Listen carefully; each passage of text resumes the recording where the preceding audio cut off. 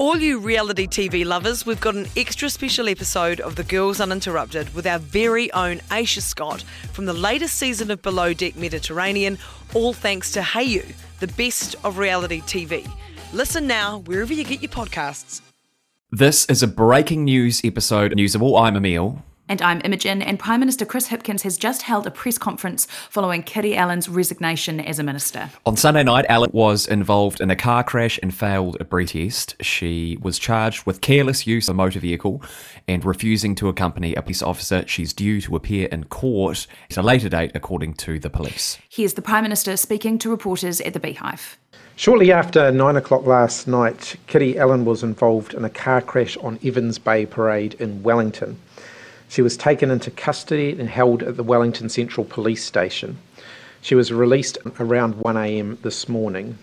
She's been charged with careless use of a motor vehicle and refusing to accompany a police officer, and summons to appear in court at a later date.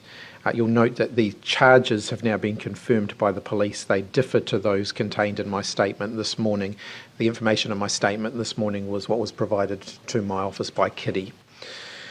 An infringement notice has also been issued for excess breath alcohol between 250 and 400 micrograms. The Police Commissioner advised the Police Minister that Kiri Allan had been taken into custody around 10 p.m. I was advised shortly thereafter. While her actions are inexcusable, I was given information that she was experiencing extreme emotional distress at the time of the incident. My initial concerns last night were for her immediate safety and well-being. It appears that some of her personal struggles came to a head yesterday and were contributing factors in this incident. I spoke to Kiri the first thing this morning, just before 7 a.m. I advised her that I did not believe that she was in a fit state to hold a ministerial warrant. She expressed remorse and had already sent me a message just before that, indicating that she intended to resign. She understood that retaining her ministerial warrant was untenable, especially for a Justice Minister to be charged with criminal offending.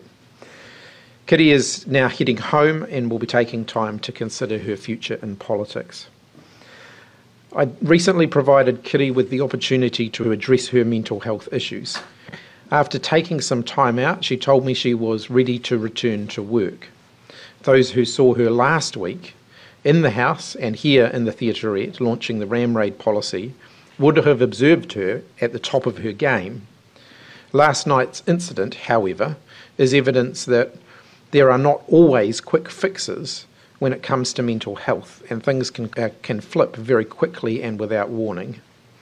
The best thing for Kiri right now is to focus on her whānau and her well-being and to be away from Parliament.